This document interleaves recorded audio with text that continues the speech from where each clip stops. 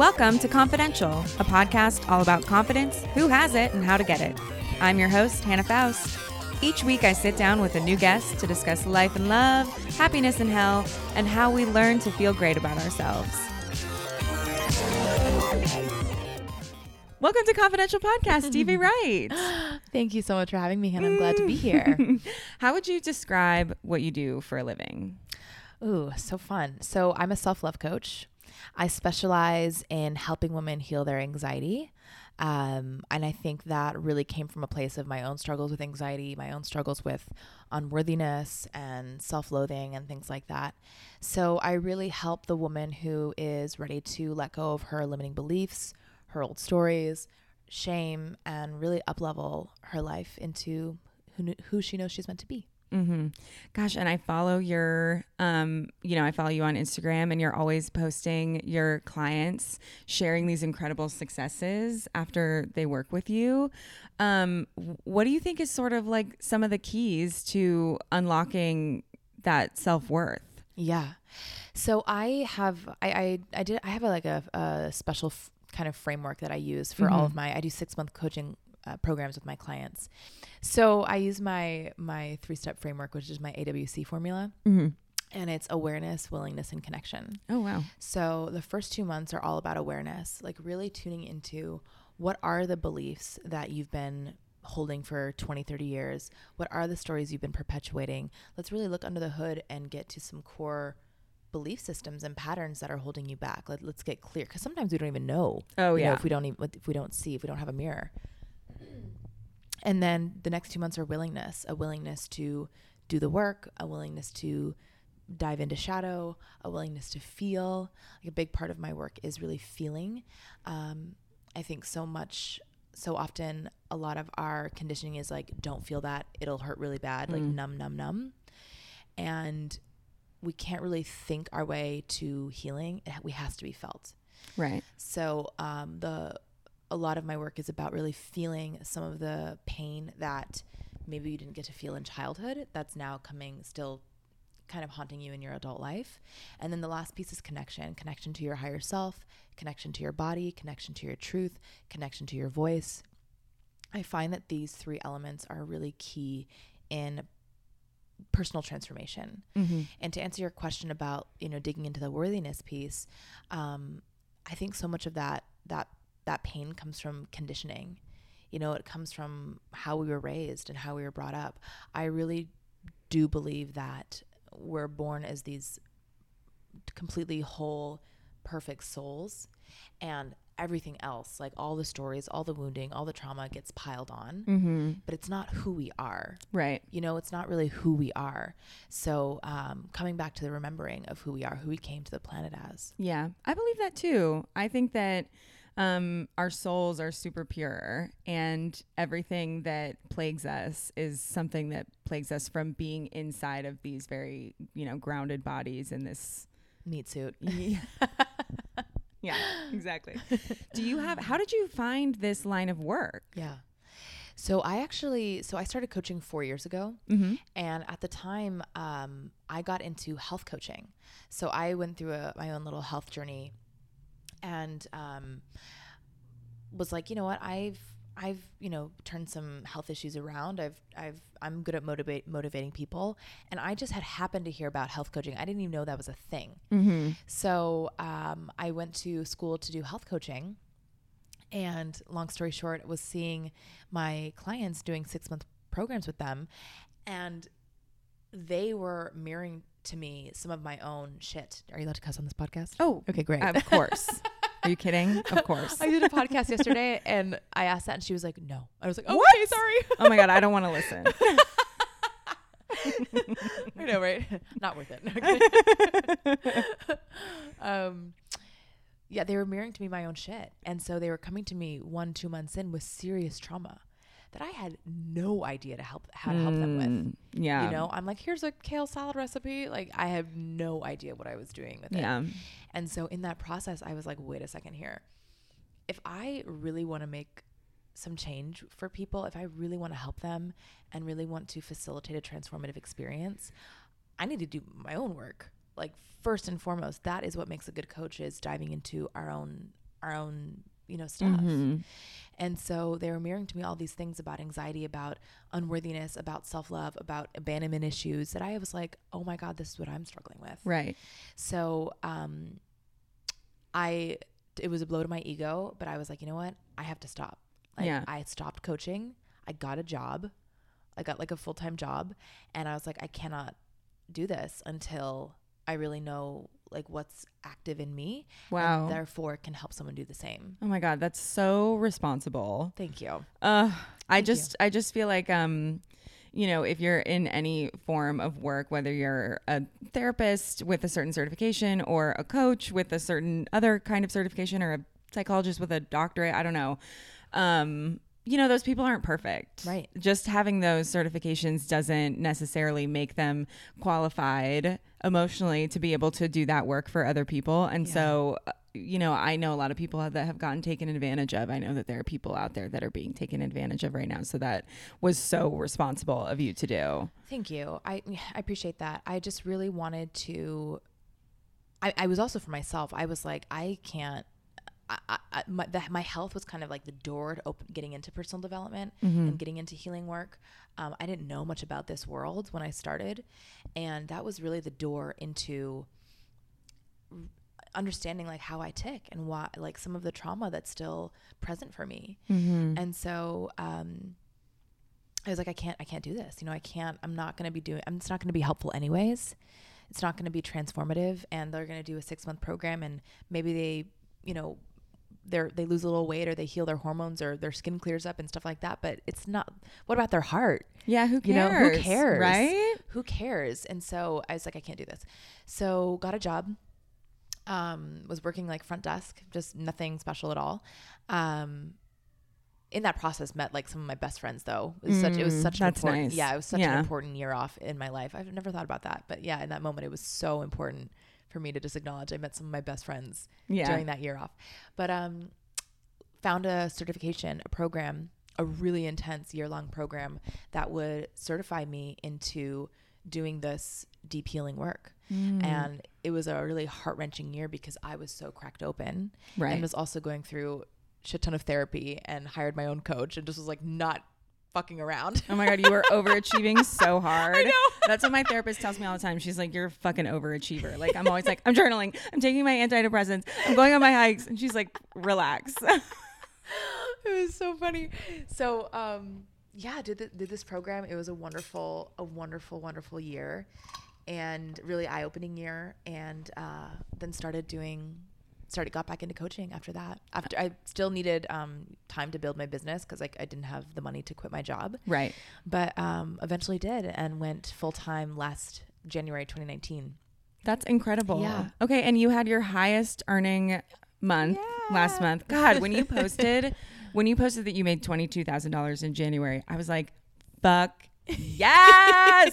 Like, I was like so excited, not only because that's incredible, that's an incredible amount of money, and also because you posted it, you posted the number. Yeah. I'm in the process of trying to look for a full-time job right now, and so I've never been like more fired up about the fact that these companies, they ask you for your salary requirements. They don't post what it is, because they're banking on you undervaluing yourself, and not wanting to scare anyone away with asking for what your worth is.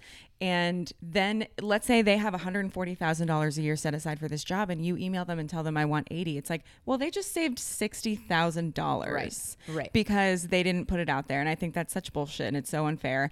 And then they encourage this environment. And I mean, this also goes for freelancers as well.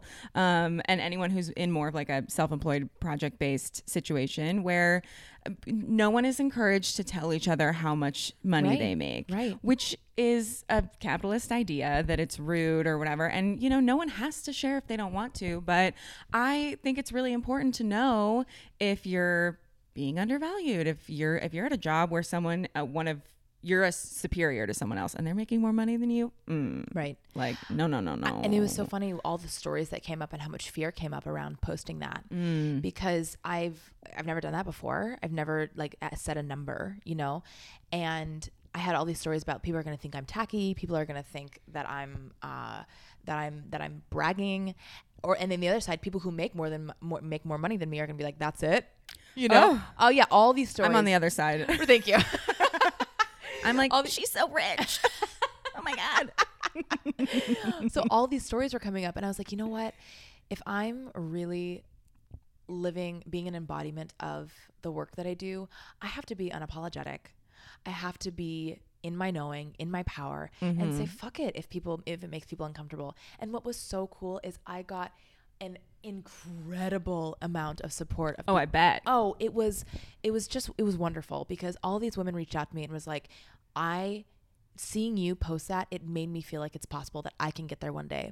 I only got one it wasn't even a hate mail. I got one kind of negative message, and it was from a family member. You know what? It was like from a fucking family member. And I was like, you know what? I'll take it. Oh my God. Isn't that weird how I feel like no one is weirder about money except for your family members. Yeah. Like no one compares each other and how much money someone makes than your brothers and your sisters and your aunts and your uncles. My aunt. Yeah. Oh yeah. I have that in my family. Hardcore. Really? Yeah. It was like, they won't say it, but we're like, we know. Right. She's like, this is how you let the devil into your house. Okay, well, you lost me at the devil. You lost me at the devil. You lost me 10 seconds ago. Well, it's funny because I think I had a conversation with someone last year that really blew my mind, which was starting to think about money with the value that you're delivering and not necessarily your time.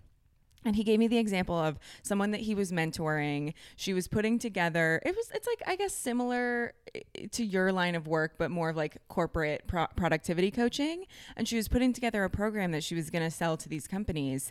And based on calculating her time spent, it was going to be like a few $1,000s for her to spend 2 days with a corporate company of 100 employees. And she's like, I would feel really good being paid for my time in that way. And he was like, well, what about the value that you're delivering to these people? You should be asking for 5-6 figures for this, because you could change the company's ability to work together and productivity, the way that, you're going to increase their profits 1,000,000-fold.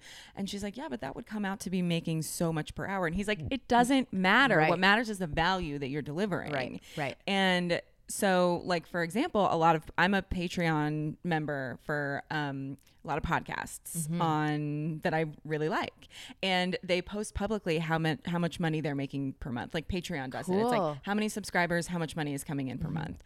And if you kind of calculate the hours, it's like, whoa, this person is making a lot of money per podcast. And so some people might be like, well, that's insane and that's not worth it, and I'm not going to subscribe. What about all the value, and what about all the time they're putting in, and what about all the research they do? But like I would say most of them are charging me $1 or less per episode of like extra content. Yeah. That's a ton of value in my mind. Yeah. So who cares? Yeah. Who cares? Right. Right? Yeah. So thank you. So I got over the stories. It was amazing. And yeah, it's like, and now the mindset has become, okay, this is just who I am now. Yes. This is just who I am now. And it only gets better and better and better. It's like, it just gets to be good. Money gets to be easy. Yeah. Oh, I'm working on it. I mean, it's a thing. It's like old conditioning, old patterning, that we have to work really hard for money, and that we have to hustle, and that we have to grind, or that rich people are greedy, or that, money is hard to come by, or it doesn't stay. You have to save and be really penny pinching. And, I have I've done a lot of work around this, but money to me, I heard such a great thing about this. Money is energy, right? And I'm sure a lot of your listeners have heard this before, but I listened to this class, and he was like, okay, if you think about the world's wealth, the entire world's money, 4% of the world's money is cash, like cold hard cash. 96%, where is it? Yeah, where it's in this assigned value. Where is it? The only reason it's not a physical thing that you can hold on to. It's not a physical thing. The only reason people have money and they're rich is because someone somewhere, someplace in the world is putting ones and zeros behind your name. Yes. It doesn't. Yeah. It's not real. No, it's not real. And I think I really came to. It was maybe a year and a half ago that my parents were in town, and my parents are both super self-made. They're very well off, and they didn't grow up really well off. They worked really hard. They continue to work really hard. And, but they're also a little bit more of the mentality of, they didn't talk a lot about money with us. There was even a time that my dad got fired and was unemployed and the kids didn't know, which I understand. They want to create a strong front. And, they have their own conditioning and stuff for whatever reason. But so I sat them down and was like, explain to me retirement. Right. Do you just have $1 million in a bank account somewhere? And they're like, no. And so they explained to me as an adult, I finally understood, certain investments and how they've made investments. And then the returns on those are what, they don't have to work their whole lives and calculate, okay, we'll spend $100,000 a year and we'll hopefully be alive for 15 years after we retire, so let's save $1.5 million or whatever. So they explained everything to me, and investing in real estate and how some of it's you can cash out on certain things. And truly, I think up until that moment I was like, you just gotta stash money away and stash it away and stash it away. I really considered it this physical thing, right? And not that there's this whole nebulous idea behind value of money. Right. And so then I started being a responsible adult and reading all the old finance books and things like that, where there's a good explained episode on the American Dream. And they talk a lot about, oh my God, I love Explained. It's so fun. Oh, it's so good. Explained on Netflix. By the way, this is brought to you by, no, I wish. Where they were talking about how buying a house is the best thing you can do, which is debatable. Super. Yeah. I mean, that's a really narrow way of looking at it. But if some finance guy is like, okay, based on the stats of the past, buying a house is the best way that it's the best investment that you can make. And I was just like, my brain was busted open, and it totally changed the way that I think about money. Yeah. And someone might be listening and being like, well, fuck you, I'm 30 grand in debt. And oh my God, I'm not telling anyone to buy a house. Yeah. And all these things, to the point of money doesn't exist. Mm-hmm. So I get it. And I understand, but the biggest shift for me was that money is an energy exchange. Mm-hmm. And it's this is money. I'm waving my hand in the air right now. This is money. This truly, right. It surrounds us. And when you think about abundance, kind of bringing it back to woo-woo shit. When you think about abundance, don't just think about abundance as money. Abundance is, there's an abundance of trees. There's an abundance of air. There's an abundance of pillows. There's an abundance of dirt. The world is really, really abundant and so full. And so if you tap into that energy of fullness and abundance, money is attracted to that because it's the same frequency. Yeah. Yeah. I was thinking about that the other day. Yesterday I met with a friend of mine who I met back 5 years ago. I spent 5 months as an entertainment executive assistant, which is what a lot of people do for years and years and years. And I was like, oh, this is dark and I can't do it anymore. And I bailed so hard. I've never been at a job a shorter amount of time. But I met this girl when her and I were both assistants and at production companies or whatever. And now she's a producer, and good for her. And we were talking about it, and we were talking about how I was like, I have this theory that the entertainment industry ruins women, which I mean that's a nice big blanket statement. But a lot of the women that are working in, that are producers or managers or whatever, I just haven't had a lot of success meeting really nice women. And I think it's because entertainment is so cutthroat. Oh, it's so cutthroat, and it's pure toxic masculinity that they really have to overcompensate and go far and above and sort of lose any softness in order to be masculine too. Mm-hmm. Yeah. In order to be successful. And she was saying that, when you're on the inside, we have Time's Up and we have all these things, and we're trying to get more women to the forefront, more people of color, etc. But when you're in it, there really is, it does still feel like there's, at every table, there's one spot for a woman. And so they see each other as competition, right? Because the men, there's an abundance of men, and there's a scarce amount of place for women. And it's that idea of scarcity versus abundance. Yeah, it just applies to everything. And it can really have an effect on, it can turn women who I'm sure are wonderful and powerful and strong and incredible into terrible people to work for. Yeah. Yeah. That sucks. It does suck. That's why I only lasted like 4.5 months. I don't blame you. I don't blame Yeah. you. I'm a singer, as you know, but I'm not in the entertainment business. I'm in a band, and we do celebrity weddings. Oh my God. So it's like so far removed from, I mean, it really is. It's so far removed from that like toxicity. It's like we show up, we do the gig, we sing the covers, we shake hands with the people, we get the tip, and we're done. We go home, you know? And it's like it's a really fun place to be, because I get to just share my voice and be on a stage, and it's funny because I kind of live a double life coach by day, singer by night, but it's the way I get to use my voice. And I'm starting a YouTube channel this month to sing and make it so separate from my business, but it makes me so happy. But it's been really nice for me to be able to share and sing and be on a stage without being in the entertainment world. Yeah. Oh my God. Someone asked me recently if I have any hobbies, and I was like, what are you hobbies? I do a million things for a living. No, I don't have any fucking hobbies. Like, I'm literally just out here trying to pay my bills in a million different ways. Yeah. I read. I can read. I love The Real Housewives. Right. Yeah. Oh my God. I actually got a tattoo last night. Did you? In dedication to The Real Housewives. Fuck yeah. Yeah. Isn't that amazing? Where is it? Well, it looks kind of gross right now because it's all patched up. Well, it's got second skin on it. Do you know what that is? It's like this weird little, it's a cool revolutionary thing in tattoos where they just put on this little like plastic wrap looking thing, and then you keep it on for a couple weeks, and it's like you don't have to do any aftercare. It just heals itself underneath, but I'll show you. Okay. Oh my gosh.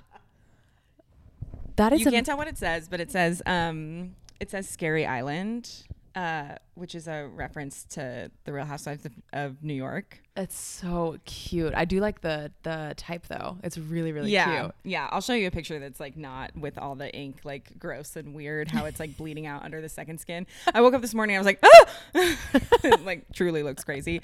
But yeah, I don't know. My dog reading The Real Housewives. Right. Other than that, I'm like, who has hobbies? Who has time? Yeah. Like, I mean, right. You know what my hobbies is I really love finding new coffee shops, like hipster, cute coffee shop. I love it. Oh my God. That is a huge hobby of mine, actually. I love that. Yeah. My boyfriend and I will be like, okay, we have an ongoing list that we continually add to, and we'll go to like 30 minutes away to find this spot that has cute photos. That's so cute. Yeah. I do like that in sort of the day and age of social media, you can sort of like if you wanted to, you could totally turn that into a blog that makes you some money and like get sponsored, but also you don't have to. No. Yeah. I've been really into sustainability. And I've created a bunch of tips and tricks, and I was like, I should just put these as a highlight on my Instagram story. Yeah, absolutely. Like, not for any reason that I'm trying to be some sustainability influencer, but just let the people know. Let the people know. Yeah. Give the people what they want. The people want me. I give it to them every day. You're damn right. No, I keep trying to get the thirsty boys that replied to all of my Instagram stories to Venmo me.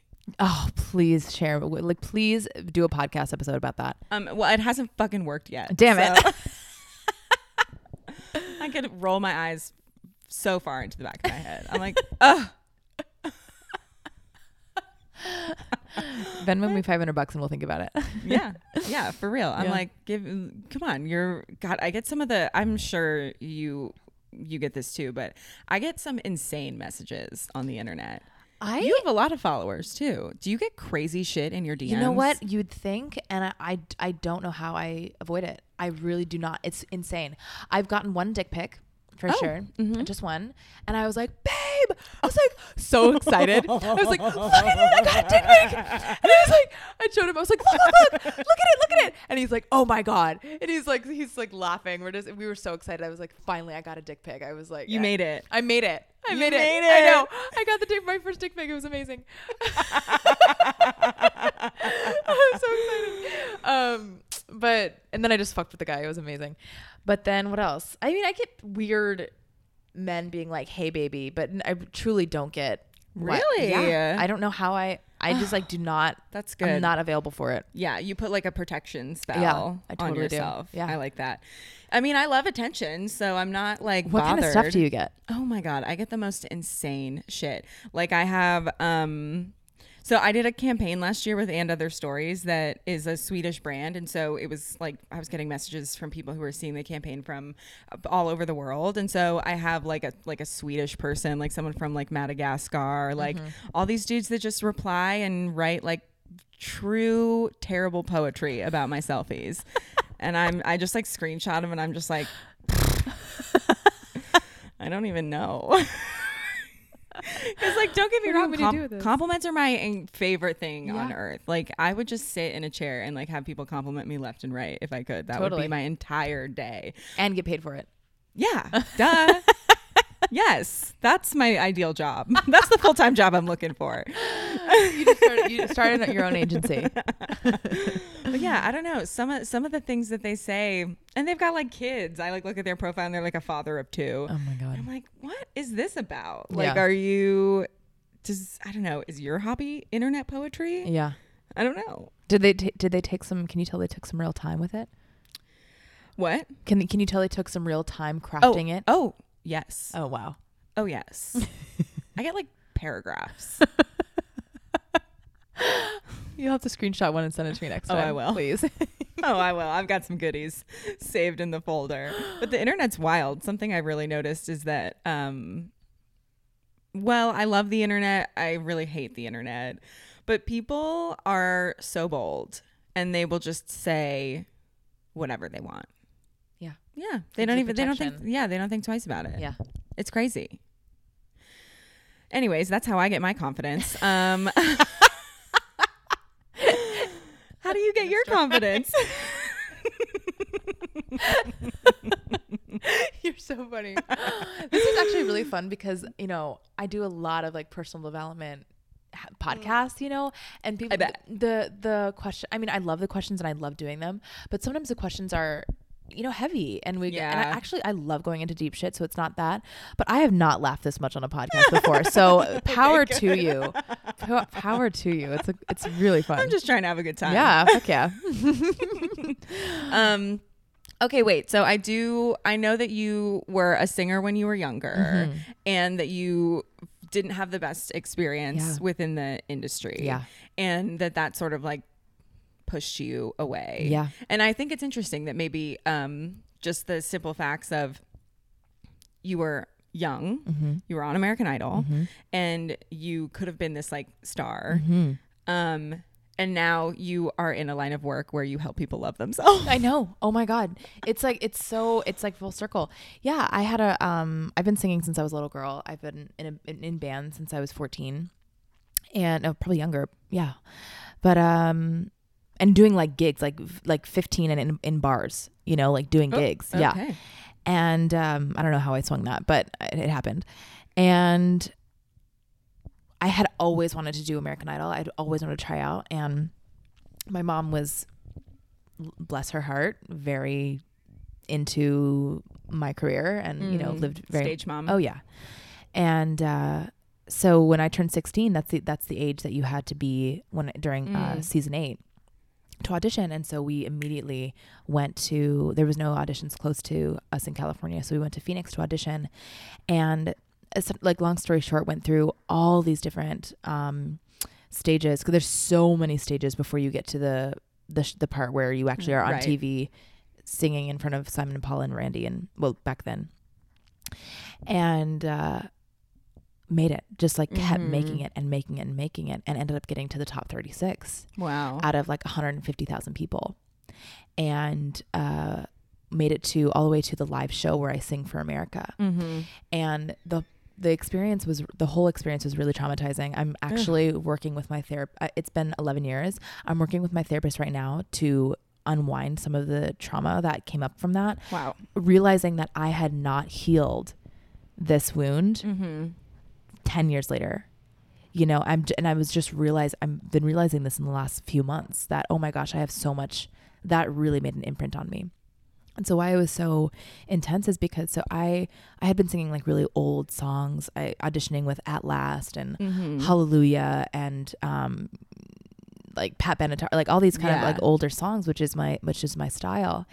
And the producers are like, you don't represent your age group well. You need to sing Taylor Swift for the live show. I love Taylor Swift, but I'm not good at singing her. And also keep in mind, like, I'm 16. There's a few other 16-year-olds my season. Everyone else is professional adult musicians. You know, like they have experience. They've been in bands. It's not just like Joe Schmo off the street. My experience was choir, you know? Right. And you're so young. Yeah. I didn't have, And, so I didn't have a lot of experience. I was in like my, a band with my dad, but still it wasn't like a, you know, it was, you're a little girl in a band with your dad. Yeah, no, it was not a lot of experience. So they wanted me to sing Taylor Swift for the live performance and practice this song. It was out of my range. And I was also I was so missing home. I was so homesick. They take you out of school. You're taken out of school. You come to LA for like 3 months. Wow. And I'm in a hotel room with my mom for 3 months. And we had a really hard relationship growing up, even prior to this. So away from my friends, I missed choir. I missed my English teacher. I missed my little boyfriend that I had at the time. I wanted to go home. Yeah. You know, I was not having fun. It wasn't the dream. No, it was not fun. And it was just like a lot of like waiting rooms and audition after audition after audition and being picked apart, you know? And so finally got to the live show, the Top 36. And as I'm about to go out onto the stage, the producer hands me the microphone and says, "Don't fuck up. You're about to sing in front of 33 million people." And I was like, like I had never, you can imagine I had never done a performance to this caliber. You know, I'm a baby. No, that's insane. Yeah.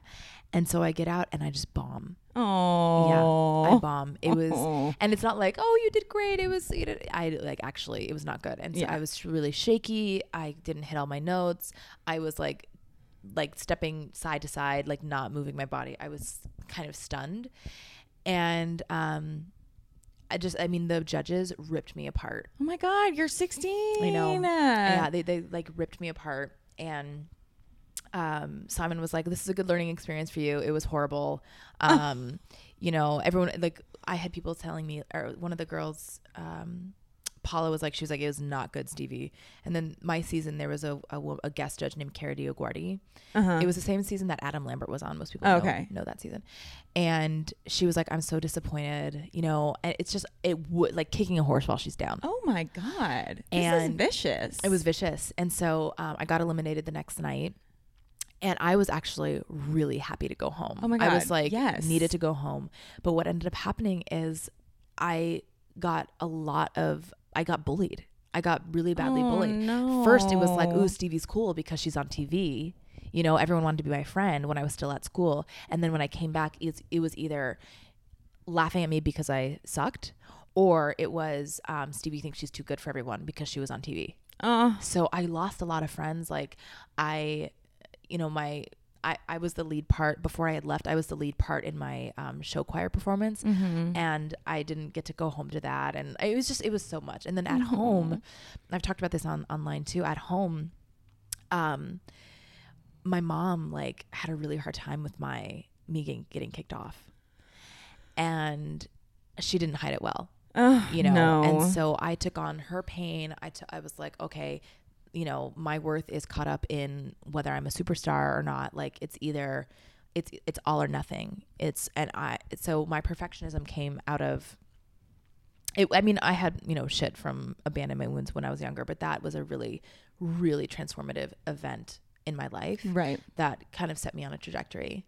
And so, it was really hard. And I think like what came out of the belief that came out of that experience was that I'm only worthy when I'm the best. I'm only worthy when I win. I'm only worthy when I put on a show, right? You know, put on a performance. Yeah. And also what came out of that, the belief that came out of that is that I can't fail. It's not safe for me. It's not an option. Not an option. It like the whole world crumbled. My therapist and I, dug into this and we uncovered this like just a couple weeks ago. She's like, you can see that you don't let yourself fail now, and you don't let yourself be fully seen now, because what if you fail publicly? Like failing publicly is one of my worst fears, Ugh. you know, because I failed so incredibly publicly to Right. the world, and then the world did come crashing down in a lot of ways. Yeah. And so I tie that with, if I fail, the world will come crashing down. If I fail, the world will come crashing down. So that was actually that uncovering that was a huge win for me. Right. You know, because she's helping me heal this, and she's like, I think the way that you heal this is actually falling apart in front of the people you trust. Yeah. And knowing that like when you fall apart, the world doesn't crumble anymore. Mm-hmm. Like you have new tools now. And the world will stay together, and you can be met with love and not shame. Yeah. And so she's like, me, your coach, your dear friends, like let yourself fall apart and know that it's safe to be seen in that way. Yeah. So that's what I'm working on now. That was like a really long story. Sorry. No. It's a fucking podcast, man. Yeah, it's a podcast. You talk and talk and talk. That's like the whole point. The whole point. God, that's so insane. I can't believe first of all, good for you for also not like spinning off the face of this planet and just becoming like, I don't know, like a tiny alcoholic or something. Exactly. Totally. Yeah. Like into drugs. Totally. Yeah. That's crazy. Yeah. Yeah. I give myself credit. Since I was little, I have a real, what's that word when, resilience. I have a real resilience about me. You know, I can get through, but now it's like, actually, I don't want to get through anymore. I want to thrive. Yeah. So, it's been really, and I find it that this work that I'm doing and deepening my own healing and feeling my own pain and knowing that it's safe to feel my own pain, it's allowing me to do way deeper work with my clients too, you know? Yeah, absolutely. Yeah. I mean, you've really chosen a career path where you have to show up for yourself. Oh God. And show up for them. It's no joke. Yeah. How many clients do you have right now? I have 6. Yay. Yeah. I have 6 one-on-one clients. I have a bunch of breathwork clients. Oh yeah. Yeah, Talk about breathwork. I'm so interested in doing like a session with you. Or I'd love some to. Of that stuff. Breathwork. Oh my gosh. I got facilitated. I got my facilitator training certification this last year, and I found breathwork like 3 years ago. For anyone who doesn't know what it is or might not have heard of it, it's this really ancient healing modality where ancient. It's not a new thing. It's like becoming modern and cool, but it's this ancient healing modality where you use a certain type of breath pattern to reach higher states of consciousness. It's great for anxiety. It's great for stress. You are bypassing the ego. You bypass the mind. You get right into the body. You're able to energetically get rid of stagnant energy, old wounding, old stories. I get downloads. I see visions. And so I have been using breathwork for my own healing for years, and just got certified this last year. And it's like the what I'm seeing it do for my clients is so fun. It's really, really cool. It's really cool. Really dying to get into it. I just joined a yoga studio called Kinship in Highland Park, which is, I love them so much because it's Don't they have like a night where they do a bunch of healers? Yes. They do it twice a week. Yes. It's amazing. They're such a like hippy dippy yoga studio, truly. But it's great because there's meditation, there's sound baths, there's breath work options. There's a class that they do twice a week where they bring in healers that have different modalities. And while you're sort of like stretching and in poses, the healers will come by and do their modality on you. So it's, exposing people to new different modalities. And I love that so much that they have such a really interesting, 360 look. Or I don't know, just an opportunity to try a bunch of different things. It's really holistic. It's super holistic, and I love it so much. And they're doing a breath work workshop. One of the teachers is, and I'm dying to take it. Yeah, do it. It's so good. Because in yoga, I mean, you're doing I forget the name of that breath. It's like pranayama or something. Pranayama. Yeah. Okay. That particular breathing. And so it's just an easy intro into, if you're doing yoga, you're already doing at least a form of breath work. Absolutely. Yeah. Absolutely. Yeah. It's wild. And I take people, if they're I do online breath work as well, which is still really transformative. I was like, not sure if it was going to work, but it's still very transformative, and really great. But when I'm doing in-person clients, I do it here. And my neighbors must hate me. I'm like, people are like screaming. People are like crying. It's like they're releasing so much stuff. Wow. And it's so beautiful to hold space for and just be like, yeah, bring it more. Oh my God, I have to try it. Yeah, it's really fun. It's really, really fun. I'm in a real zone where Oh my God. Do you know that I know Anna Nasri? No. Oh yeah. Okay. Oh my God. So she's one of my best friends. yeah, she is a truly delightful person and an amazing Instagram follow. Oh my God. Oh my God. An amazing little shout out for Anna Nasri. If anyone needs branding help, she has a badass company called Brand Up. That's how I got connected with her in the first place. Was through my like gosh. marketing, branding stuff. She's incredible. Yeah. She's super into all the biohacking stuff, which is so insane, and I love it. Oh my God, I love it. Like I worked at one of the jobs that I had during that break from between health coaching was I worked at Upgrade Labs, which is Bulletproof's Bulletproof amazing. Coffee sister company. Dave Asprey is the owner of Bulletproof, but he has like a sister company called Upgrade, and he has all these wacky like space looking machinery for biohacking. Yeah. It's so insane. fun. Well, I love like a subculture. I love like a community that's really into something. And so I started listening to like The Lifestylist and all these biohacking podcasts. I was with Luke Story for a week. Were you? Where? Yeah, last week. I just got back from, do you follow Joe Dispenza's work? I know the name because of like all of this stuff, but I don't like follow. So I went to a 7-day advanced week-long retreat with Joe Dispenza. By the way, I just got back like Sunday night. I'm totally a different human. It was so incredible. But Luke Story just happened to like sit down next to me, and I'm like, "Are you Luke Story?" And he's like, "Yeah." And I was like, "Hi." And then we ended up hitting it off. And he was my buddy that we had to do partner work. He was my buddy for the last 7 days. Yeah, he's wonderful. Yeah. Completely down to earth and normal and not weird and just like a fantastic human being. Yeah. Well, I started listening, and it's funny because I'm so into it, and I want to like buy it all and try it all and do it all. But then the other part of me is like, this is all bullshit and super unrelatable and only for rich people. And there's like, it's so tailored to like a certain kind of almost like Santa Monica bro that I'm like, I don't know if I can. It's like not for me, but I feel like this is so me, is that I'm like, oh, I'm so into it and I want to try it all, but also like I hate this. Like, who cares? Follow the first one. You know you love it. Oh, I know. And it's insane. And it's like, but that is like anything that I'm obsessed with follows that line of like, I hate it and I love it. Yeah. Luke was just telling me because we had to do, so at this Joe Dispenza retreat, we were meditating, not kidding, for 5 hours every day. Oh my God. It was wild. It was beyond. And so we were talking, and he's like, I had a download of my last meditation. And I was like, what? And he's like, well, I travel so much for work and for his podcast. And he's like, he has essentially like $100,000 worth of biohacking equipment in his home. And he's like, what if I were to rent out my place for people to come use my shit? Yeah. And like make a business out of it. And I was like, do that. So do it. There you go. Amazing. Okay. Well, wow. I'll sign up.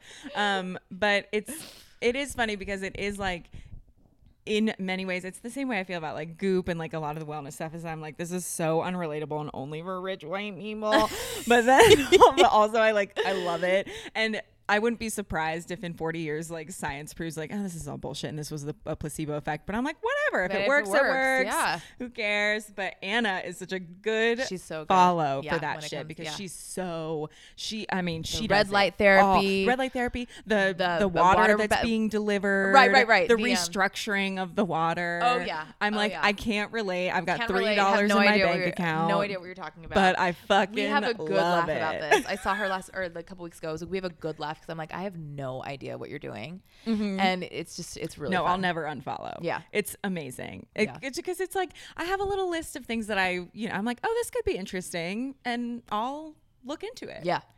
Yeah. I don't know. She loves that shit. I love her.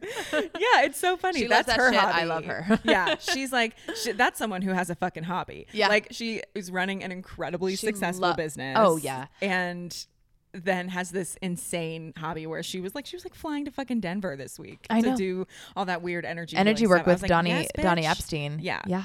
Incredible. I love it.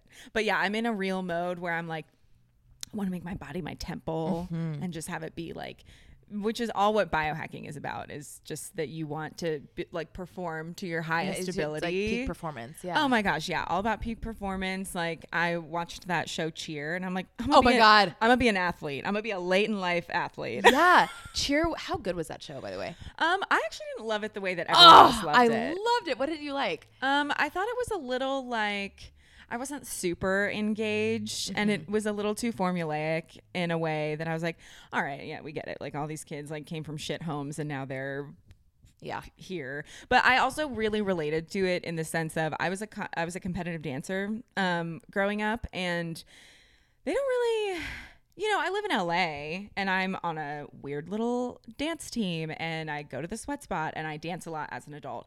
But I don't think that's super accessible outside of major cities. And when you're a competitive dancer, that's all you do. You don't do anything else. You're in high school. You're not in any clubs.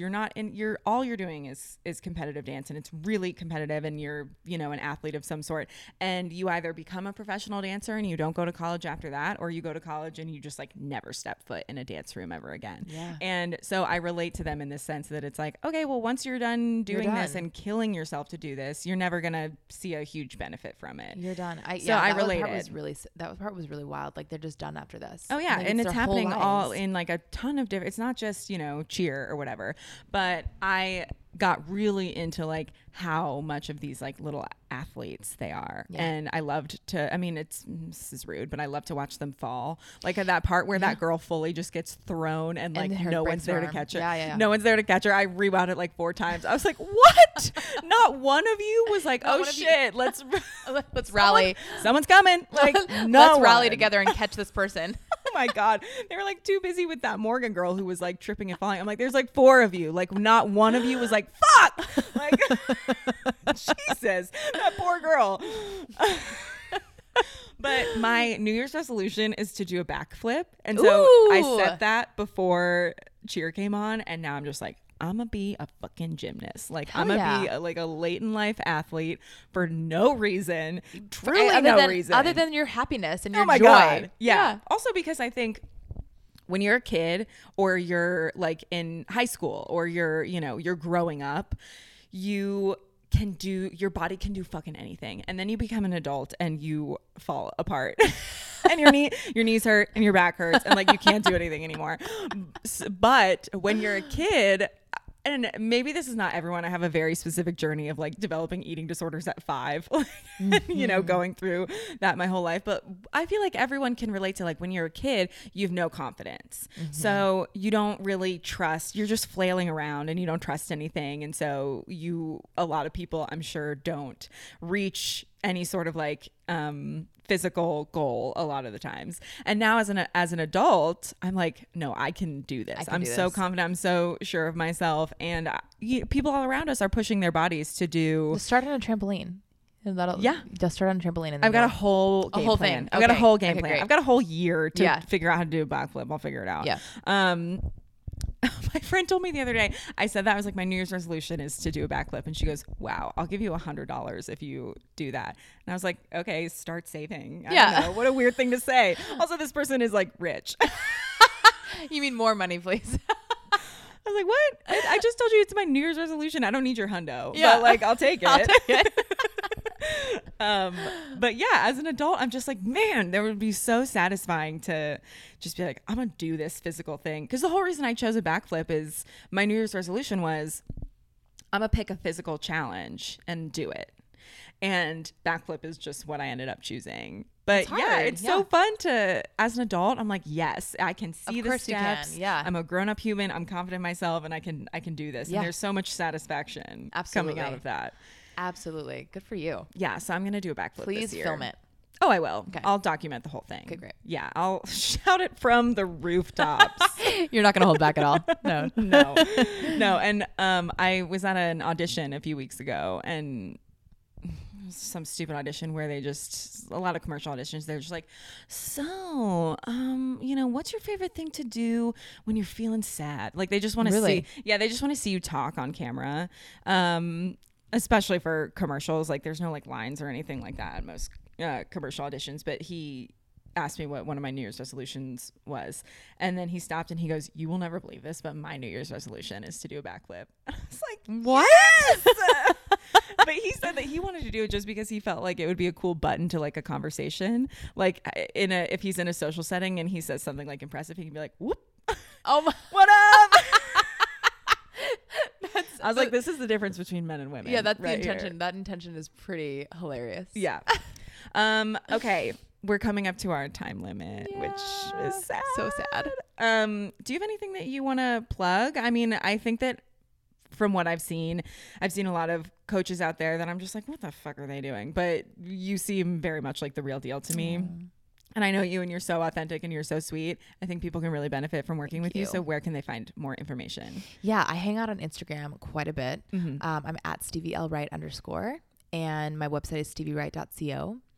And I'm taking on new clients for my 6-month one-on-one program. So if anyone's interested in getting some support this year, that would be a great place to start.